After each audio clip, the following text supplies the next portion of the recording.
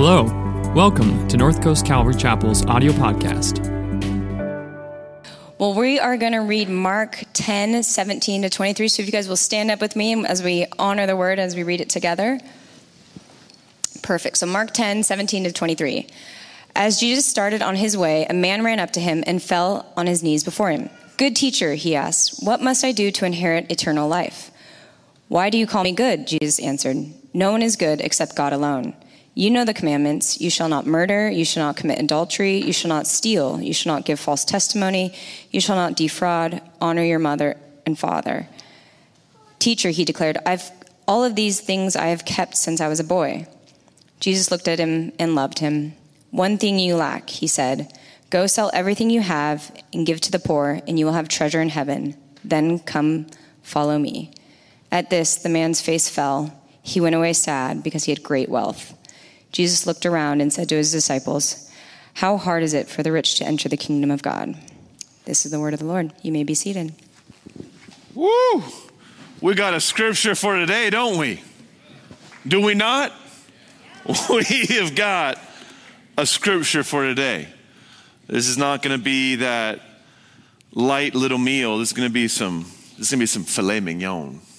It's going to be some thick meat. We're going in. Some T-bone steak. This passage is such a challenging passage, and it's one of those moments that maybe we would all kind of like to look past. You know, who wants to look at this moment? This is a hard moment. He walks away sad, and it's a bit intimidating. And I got to tell you, this last week on Thursday, when I was getting ready to record this message in the morning, I definitely was like, maybe I picked the wrong passage. Am I ready for this thing? It's so powerful because it really challenges us in such an important way for us that we need in this country. We need this kind of challenge. We need Jesus to speak these words to us. This passage helps us understand that when we encounter Jesus, he exposes our idols. He shows us where our treasure is. And we need that.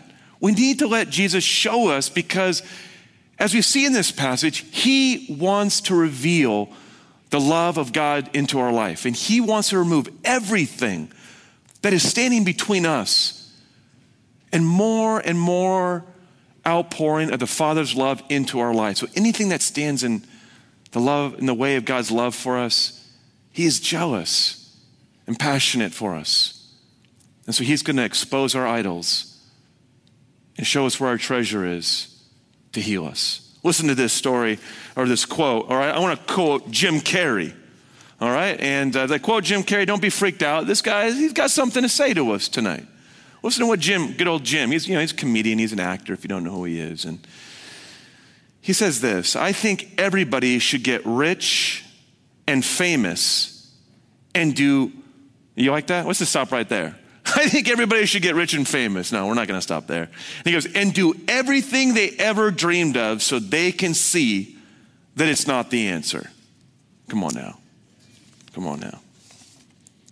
Maybe we're like, you know what? Yeah, I actually would like to get rich and try it for myself. But Jesus already knows it's not the answer. And that's what we see with this rich guy. And that's what he wants. And that way he wants to minister to us tonight. Now, I want to start where things always start with Jesus. It starts with the heart. So let's do that. You know, in Matthew chapter 6, Jesus said, "Where your treasure is, there your heart will be also." You know that teaching? You familiar with that word from Jesus? It's fascinating. It's a very insightful statement, right? Another way of understanding what he's saying here is where your treasure is where your heart is going to go. So where the investment of your time and energy and attention and focus is, that is where your heart is going to go.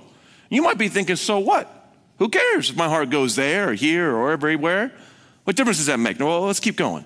Proverbs 4:23 about your heart says this, "Above all else, guard your heart, for everything you do flows from it."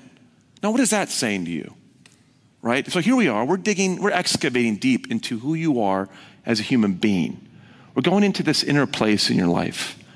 And what the scripture is saying is there's a wellspring in your life from which everything you do and everything you will become flows from. It sets the course of the future and value of your entire life. And it flows from your heart. I think we get focused on what we do out here, but what Jesus is saying, what you're doing out here is coming from in here. This is what you need to pay attention to. Now, listen to this. This is where it gets really dicey. Now, watch this scripture about the heart. Ecclesiastes 3:11, he has also set eternity in the human heart. Now, that's crazy. Think about this. You are never going to stop existing. Consider that. You will exist forever. You're going to live forever. Oh, yes. Now, let's put it all together. Where your treasure goes, your eternal future will go. Are you with me on that? Where your treasure is where your heart goes. And where your heart goes, your eternal life and future is going. Now, that's why Jesus has got to dig into this guy. He's got to go beneath the surface with this guy and get into his heart. Your heart is the throne of your will, your identity, and your deepest sense of self. And what sits on that throne determines who you will become. It determines not only your present and your life now, but your future forever. What is on the throne of your heart? That's what concerns God. That's what's concerning Jesus right here in this moment when this man says, I want eternal life. He's like, then who is on the throne of your heart? In short, your heart goes where your eternal future goes. Verse 17. Let's go back to the passage. Look at what the man asked Jesus. What must I do to inherit eternal life? What must I do to have eternal life? What does this represent about us and about the desires of our life that we experience every day? Because this desire for eternal life is in you, is in every one of us as a human being. It finds expression when, for example, you lose a loved one. They die, and there's grief.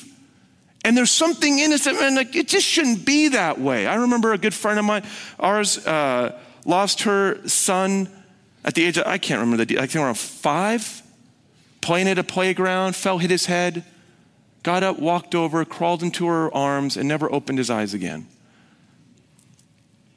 I think it was like 8 years later, I asked her, what happens to that grief? And she's like, you learn to live with it. It kind of never goes away. That is a mother's yearning for eternal life for her child. There's something in us that knows that that's not the way it's supposed to be, and something in us that just can't let go. That is your heart's desire for eternal life. Anytime anything good in your life comes to an end, you know what I mean? We just want these good moments. If we could just bottle them up and keep them. And wouldn't it be cool if you could bottle up your favorite moment and relive it every morning? The moment you wake up, just boom, hit play, and you're in that moment. Woo! Holding up the trophy. I don't know, having that amazing cup of coffee. I don't know, falling in love with what, I don't know what it is for you. Getting that A+, what's yours? If you could just start the day. The truth is, every good thing in this life comes to an end. And the grief that I don't want to let go of that. That's your heart's yearning for eternal life. There's a deep desire for all of us, and that desire for eternal life is what connects us to our desire for God and our desire for the absolute best goodness in our life. Now, I know that's grammatically incorrect, all right? Come on now. Don't hold me to that. But I want to say it in a funny way. And for every one of us, we have this desire for the absolute best for our life. We want the absolute highest quality of goodness. None of us here want second best. If you could have second best or best, wouldn't you every time choose the best? If they were both available, you're like, yes, please, I'll take the best. We all want the best in our life. That's your desire for eternal life. That's why we get into this moment with this man who comes to Jesus. He wants eternal life, and we start talking about what's good. And Jesus gets in this dialogue about what's good, what's really good. Because this man has a funny understanding of what is good and where goodness comes from. We try to find what, our goodness in ourselves. We try to find what will make us good, what will make our life good and our future good in all kinds of ways. What is the goodness in your life that you are seeking? What goodness in your life makes your life feel valuable, worthwhile? What good in your life enriches you and feels like, man, if I just could have that, these are not bad things. These are good things. These are blessings, okay? For example, we try to find our goodness in ourselves, our opinions about things, our achievements. It could be academic. It could be in sports, right? It could be in your profession, your career, all right? It could be in your recreation, okay? There's those things. Those are good things. These are God's gifts that he puts in our life. These are God's gifts. And they're meant to fill us with his goodness. There's goodness in the world that we try to find, in pleasure, in human praise. That's not a bad thing. That's a gift from God. God has given us the gift of praise. It says in the Bible, a woman who fears the Lord should be praised. Praise is not bad. Don't you feel good when someone gives you praise? Doesn't that feel good? When was the last time you gave someone you care about praise? You gave them a good, busted out a big old can of praise on them. Come on, I dare you. I dare you this week to bust out a can of praise on somebody who's meaningful to you. That makes us feel good, and it should make you feel good. That's how God designed it. The problem is when the gift becomes the giver. When the gift of goodness in our life begins to take the place of God. And that's why we get to verse 18. Why do you call me good? Jesus answered. No one is good except God alone. Now, what is Jesus taking him to task for? Ever wonder, when you read this passage, like, good teacher, he's showing respect, and Jesus takes him to task. He's like, oh, who's good? It's like, whoa, Jesus, I was just, giving you a little compliment there, buddy. Ease up. Why does Jesus take the conversation into this area of goodness? Number one, because he's probably challenging the guy, do you really understand the depth of goodness that you're referring to that I have? Number two, he's challenging the man's understanding of where goodness comes from. Because as we will see, he's confused. Are we not all confused a little bit? Aren't we all like this guy, a little confused about where the true source of goodness comes from in our life? We start confusing the gift with the giver. Listen, every taste of goodness in your life is a beam of light from the ultimate source of goodness, the sun. When you feel the warmth on your skin from the sun, that warmth, that photon of energy has been traveling millions of miles from the sun. It is the eminence, the radiance of the sun gracing you and filling you with delight on that warm sunny day at the beach. Come on now. Every taste of goodness in your life, think of something good in your life, a friendship, a lollipop, a nice moment out in the surf, man, Nobody knows it's a good day at surf because Surfline is saying it's terrible, but man, you got some chest-high waves that nobody's getting. Come on, that nice, perfect cup of coffee with a book, the house is quiet, nobody's there. These moments of goodness that we get, in every one of these moments of goodness, these are the crumbs that fall from the table of God's infinite goodness in our life. Are they not? This is what Jesus is trying to get to. He's like, oh, do you like that friendship? Do you like that love? Do you like that praise? Do you like the way it feels to achieve and get those grades and get into your college? Man, I'm so glad you like that. But are you aware of where it's coming from? The point of the goodness that comes into our life is to lift our eyes. So we lift our eyes off the floor and we see our place at the table with God as his son and his daughter. To see the point of every experience of goodness, having your child in your arms and they're finally going to sleep. Amen? Amen now. These moments are God's ways of awakening our soul to his infinite goodness to draw our hearts to him. He delights in seeing you enjoy his goodness. And he spreads his goodness recklessly. He's like a guy walking around with $100 bills falling out of his pocket. He doesn't even care. He's just like, yeah, whatever, baby. Oh, hey, you dropped 100. Hey, you can have that one. That's yours. You want that? It's yours. He is so generous with his goodness, he makes his sun shine on the righteous and the unrighteous. He pours out his goodness on people who believe in him, who defy him, who hate him, and who love him. This is God. Because his sharing of these good moments that we have are meant to draw us to him. Do you know that? They are all a bit of the radiance of his goodness that he is drawing us to. Now, okay. James 1:17 says, every good and perfect gift is from above, coming down from the Father of the heavenly lights. There it is. Every good, perfect gift. Right? Now, your desire for goodness in life is the needle of your soul. Let me say this again. Your desire for goodness, which this man has when he comes to Jesus. He wants the best possible goodness. He wants eternal life. He's got the money. He's got religious life, but something is missing. I want the big enchilada, Jesus. Come on, give me the nacho supreme. I want eternal life. And that desire for goodness in our life is the needle of our soul that is pointing us to God. The problem is when we mistake the good gifts of God and we stay on the ground with the crumb and we lose sight of the table that he is inviting us to sit at with him. That is the problem. That is God's problem, and this is the gospel. The gospel is that you don't even have the guts to dare how good of a life God wants you to have with him. And we get stuck on our second best.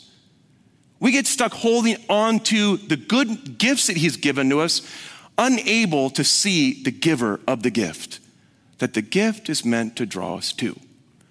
And in this moment, he is trying to lift this guy's eyes off his wealth. He's like, man, has this been good for you? And God's like, yeah, it's been good, but something in me wants more. He's like, that's right, it does. That's right, it does. Jesus is not saying, oh, you want too much. Jesus is not like saying, oh, you're getting a little greedy now here, rich young guy. You just want too much goodness. Jesus is not smacking him down like, hey, I don't want you to have that much goodness. You just kind of get, you'll think you're something you're not. You'll think too highly of yourself. Instead, Jesus is trying to lift his eyes to take him to the next level of God's goodness in his life. Verse 21. This is my favorite verse. You ready for this? This is the best verse in the whole thing. This is so spectacular. Here he is in this moment. He is about to say the most difficult thing this man has ever heard. And listen to this little insight we get. Verse 21. Jesus looked at him and loved him.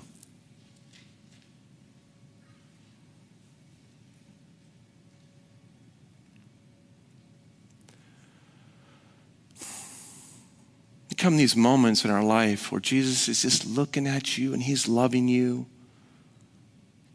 And he's like,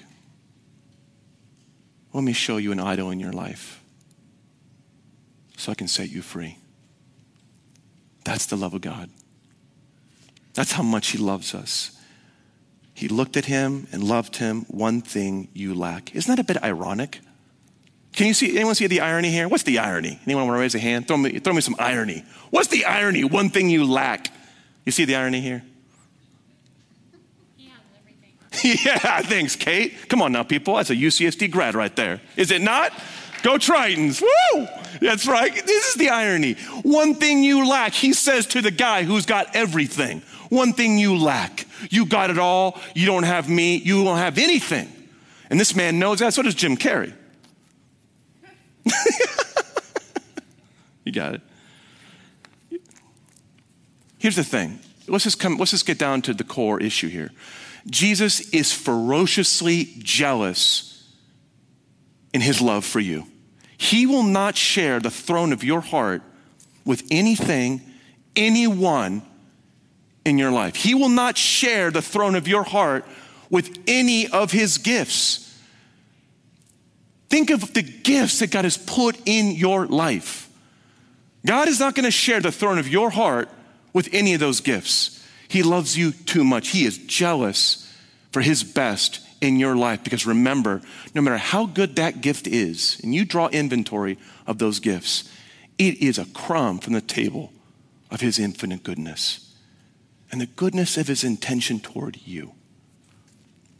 Ever have a moment where God challenges you and he calls out something in your life where maybe God begins to, there's some gift in your life that maybe you lose and it makes you question God's love for you. Have you ever felt that? Have you ever had a moment where you lose a gift that was in your life and it causes you to wonder, how good can God be? I had a moment like that this morning. When I wake up in the morning, the first thing I want is my cup of coffee. Caffeine is a gift from God to me. And I thank God for it. It is a goodness of God in my life, in my bloodstream, making me feel alert and happy. And I'll tell you, I got one of these coffee machines that it's preset, and it's going to grind the coffee, and it's going to be such a fresh cup of coffee before I even come down. I tell it when to brew, when to grind, then brew, and I come down, and there it is waiting for me, queued up, hot, fresh.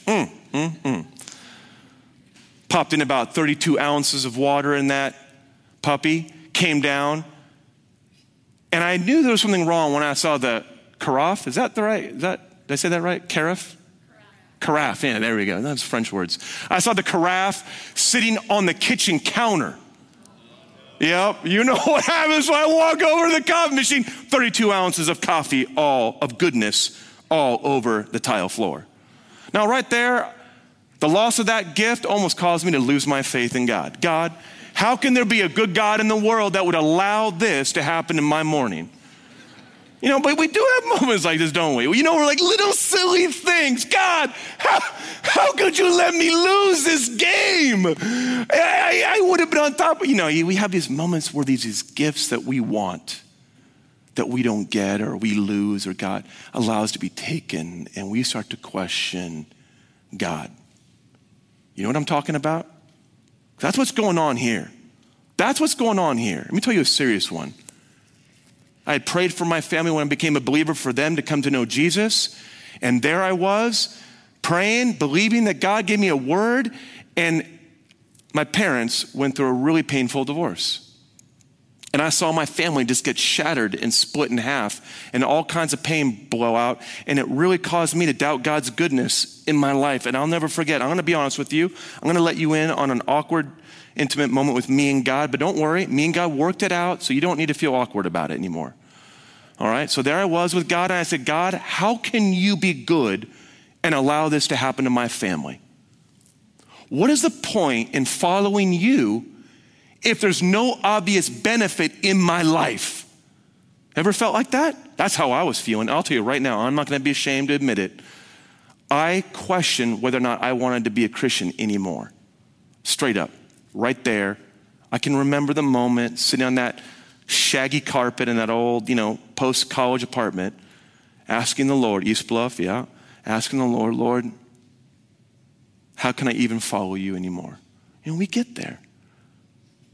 Because these are the moments where the gift has become the giver and has taken the place of God in our life. And we lose touch with God's love. Because the gift has become larger than God. That happens. What was meant to draw us to God has become God. You know what I'm talking about? Do you know what do you know? Can you think of a place in your life where that's happened?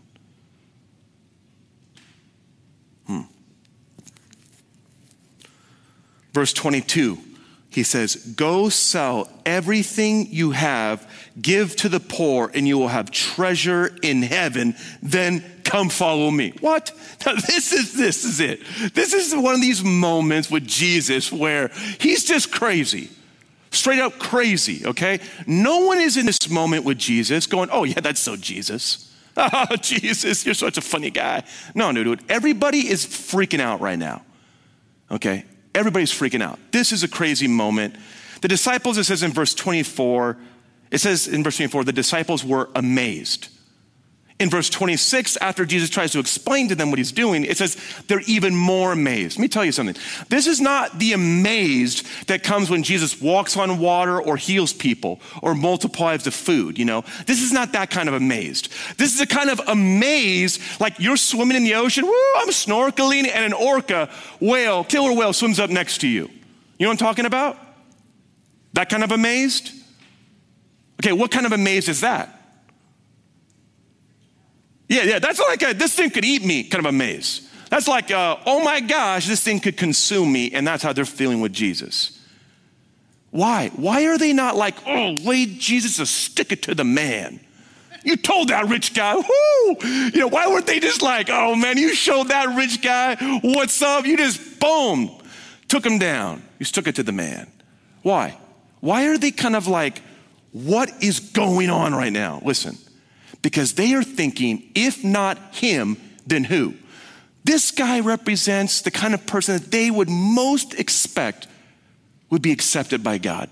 This guy, because he's rich, because he's religious, he's got it all. You know what I'm talking about? You ever feel like that about people? You're like, man, if they're famous and they're a celebrity, they've got to have it all. You know what I'm talking about?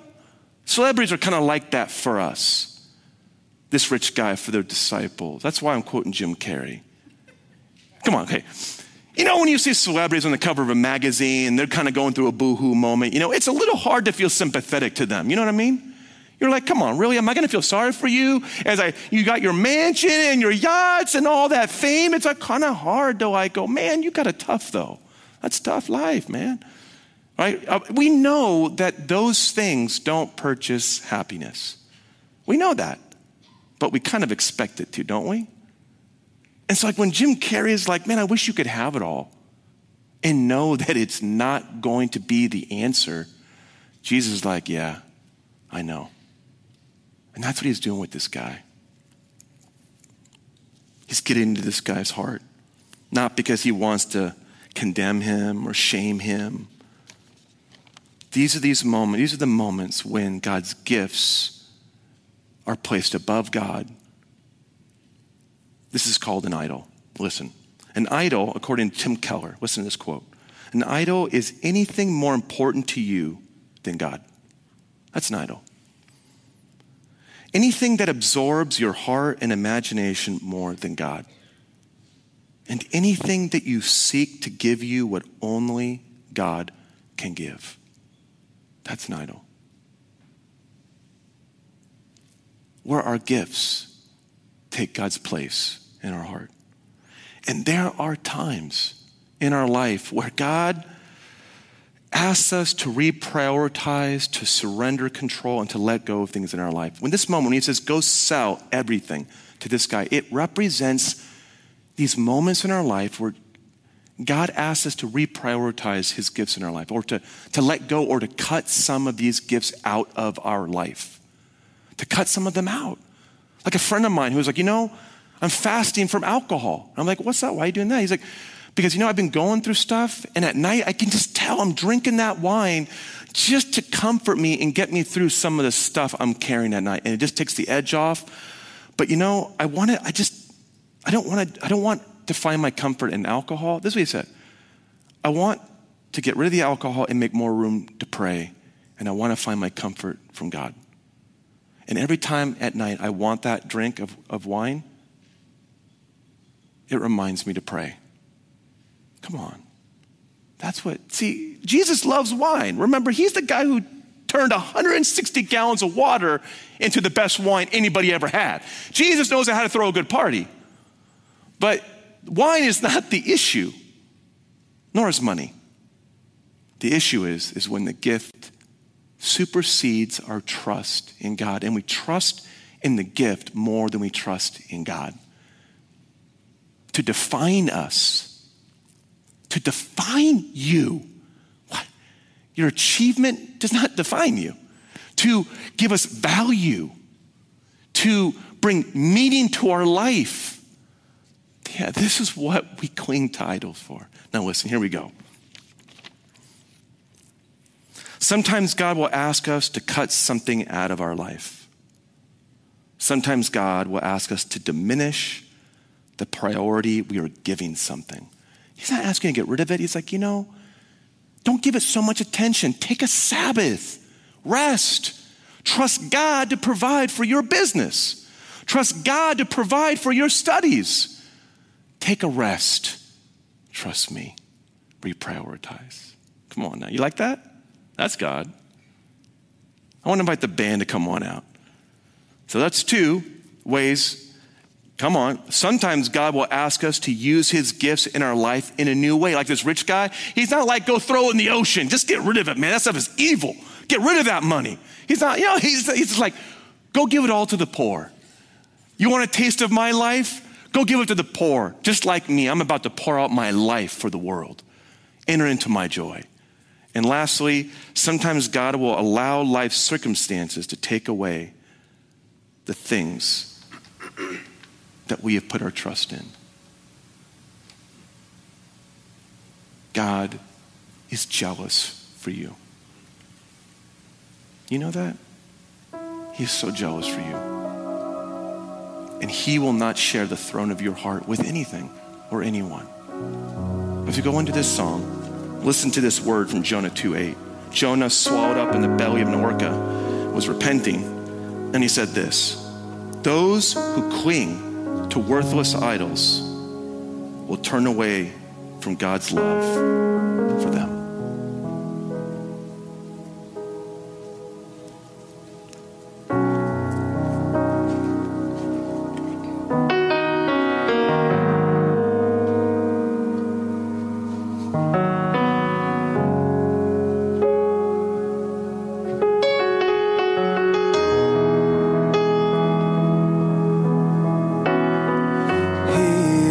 Jealous for me. Love's like a hurricane. I am a tree bending beneath the weight of his wind and mercy. When all of a sudden I am unaware of these afflictions eclipsed by glory, and I realize just how beautiful you are and how great your affections are for me. And oh, how he loves us so. Oh, how he loves us. How he loves us so. No. And oh, how he loves us so. Oh, how he loves us. How he loves us so. Yes, he loves us. Oh, how he loves us. Oh, how he loves us. Oh, how he loves. Yes, he loves us. Oh, how he loves us. Oh, how he loves us. Oh, how he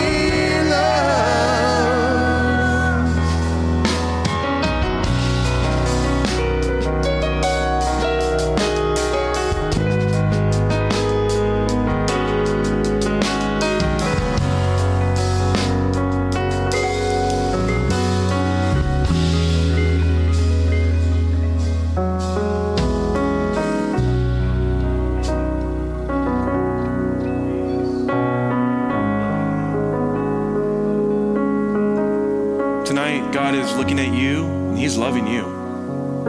He's loving you.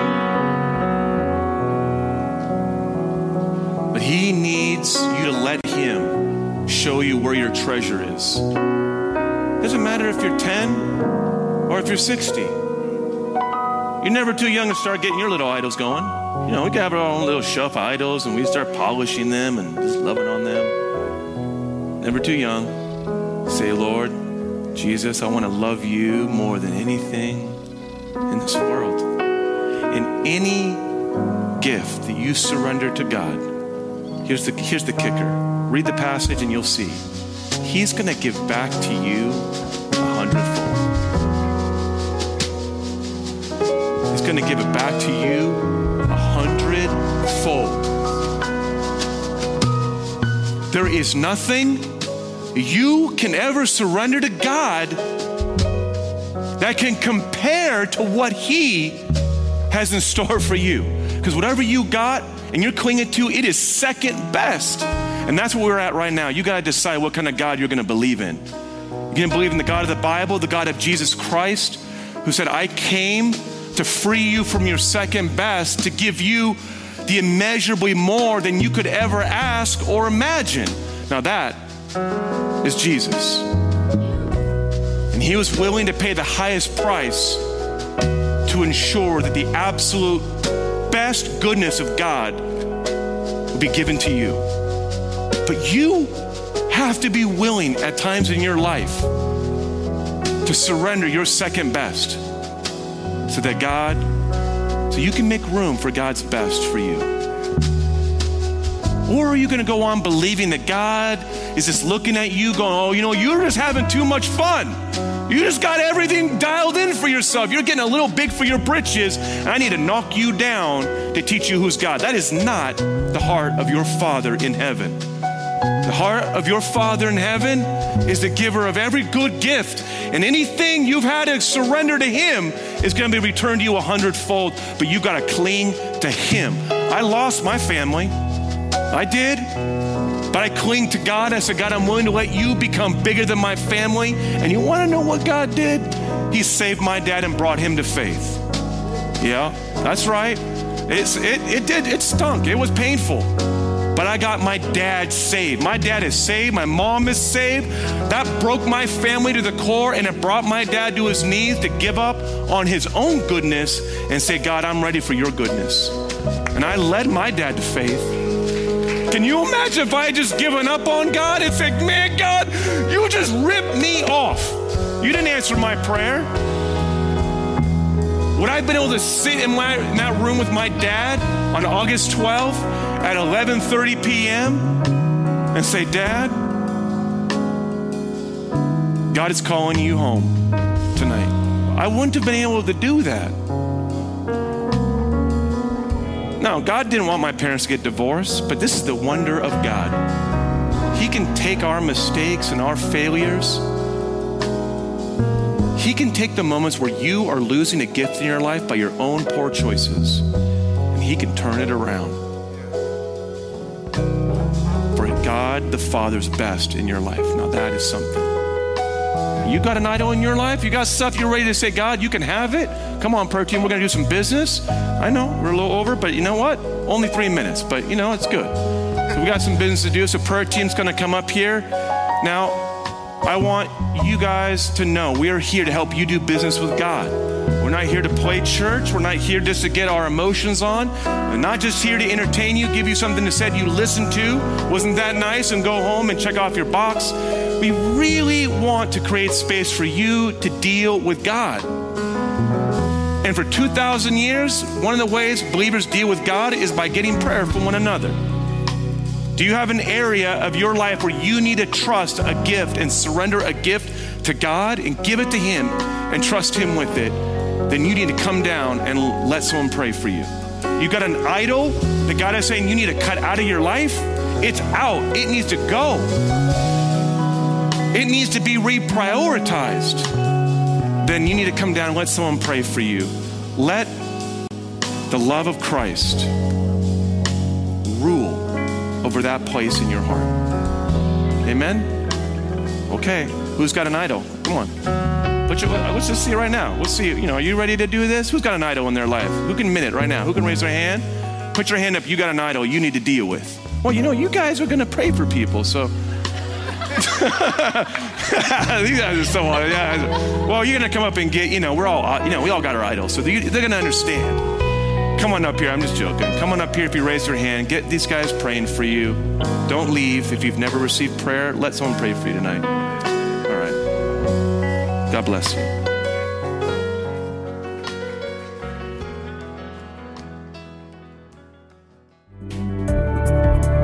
Thanks for listening this week. If you're looking for ways to serve, give, or get connected, please visit our website, northcoastcalvary.org.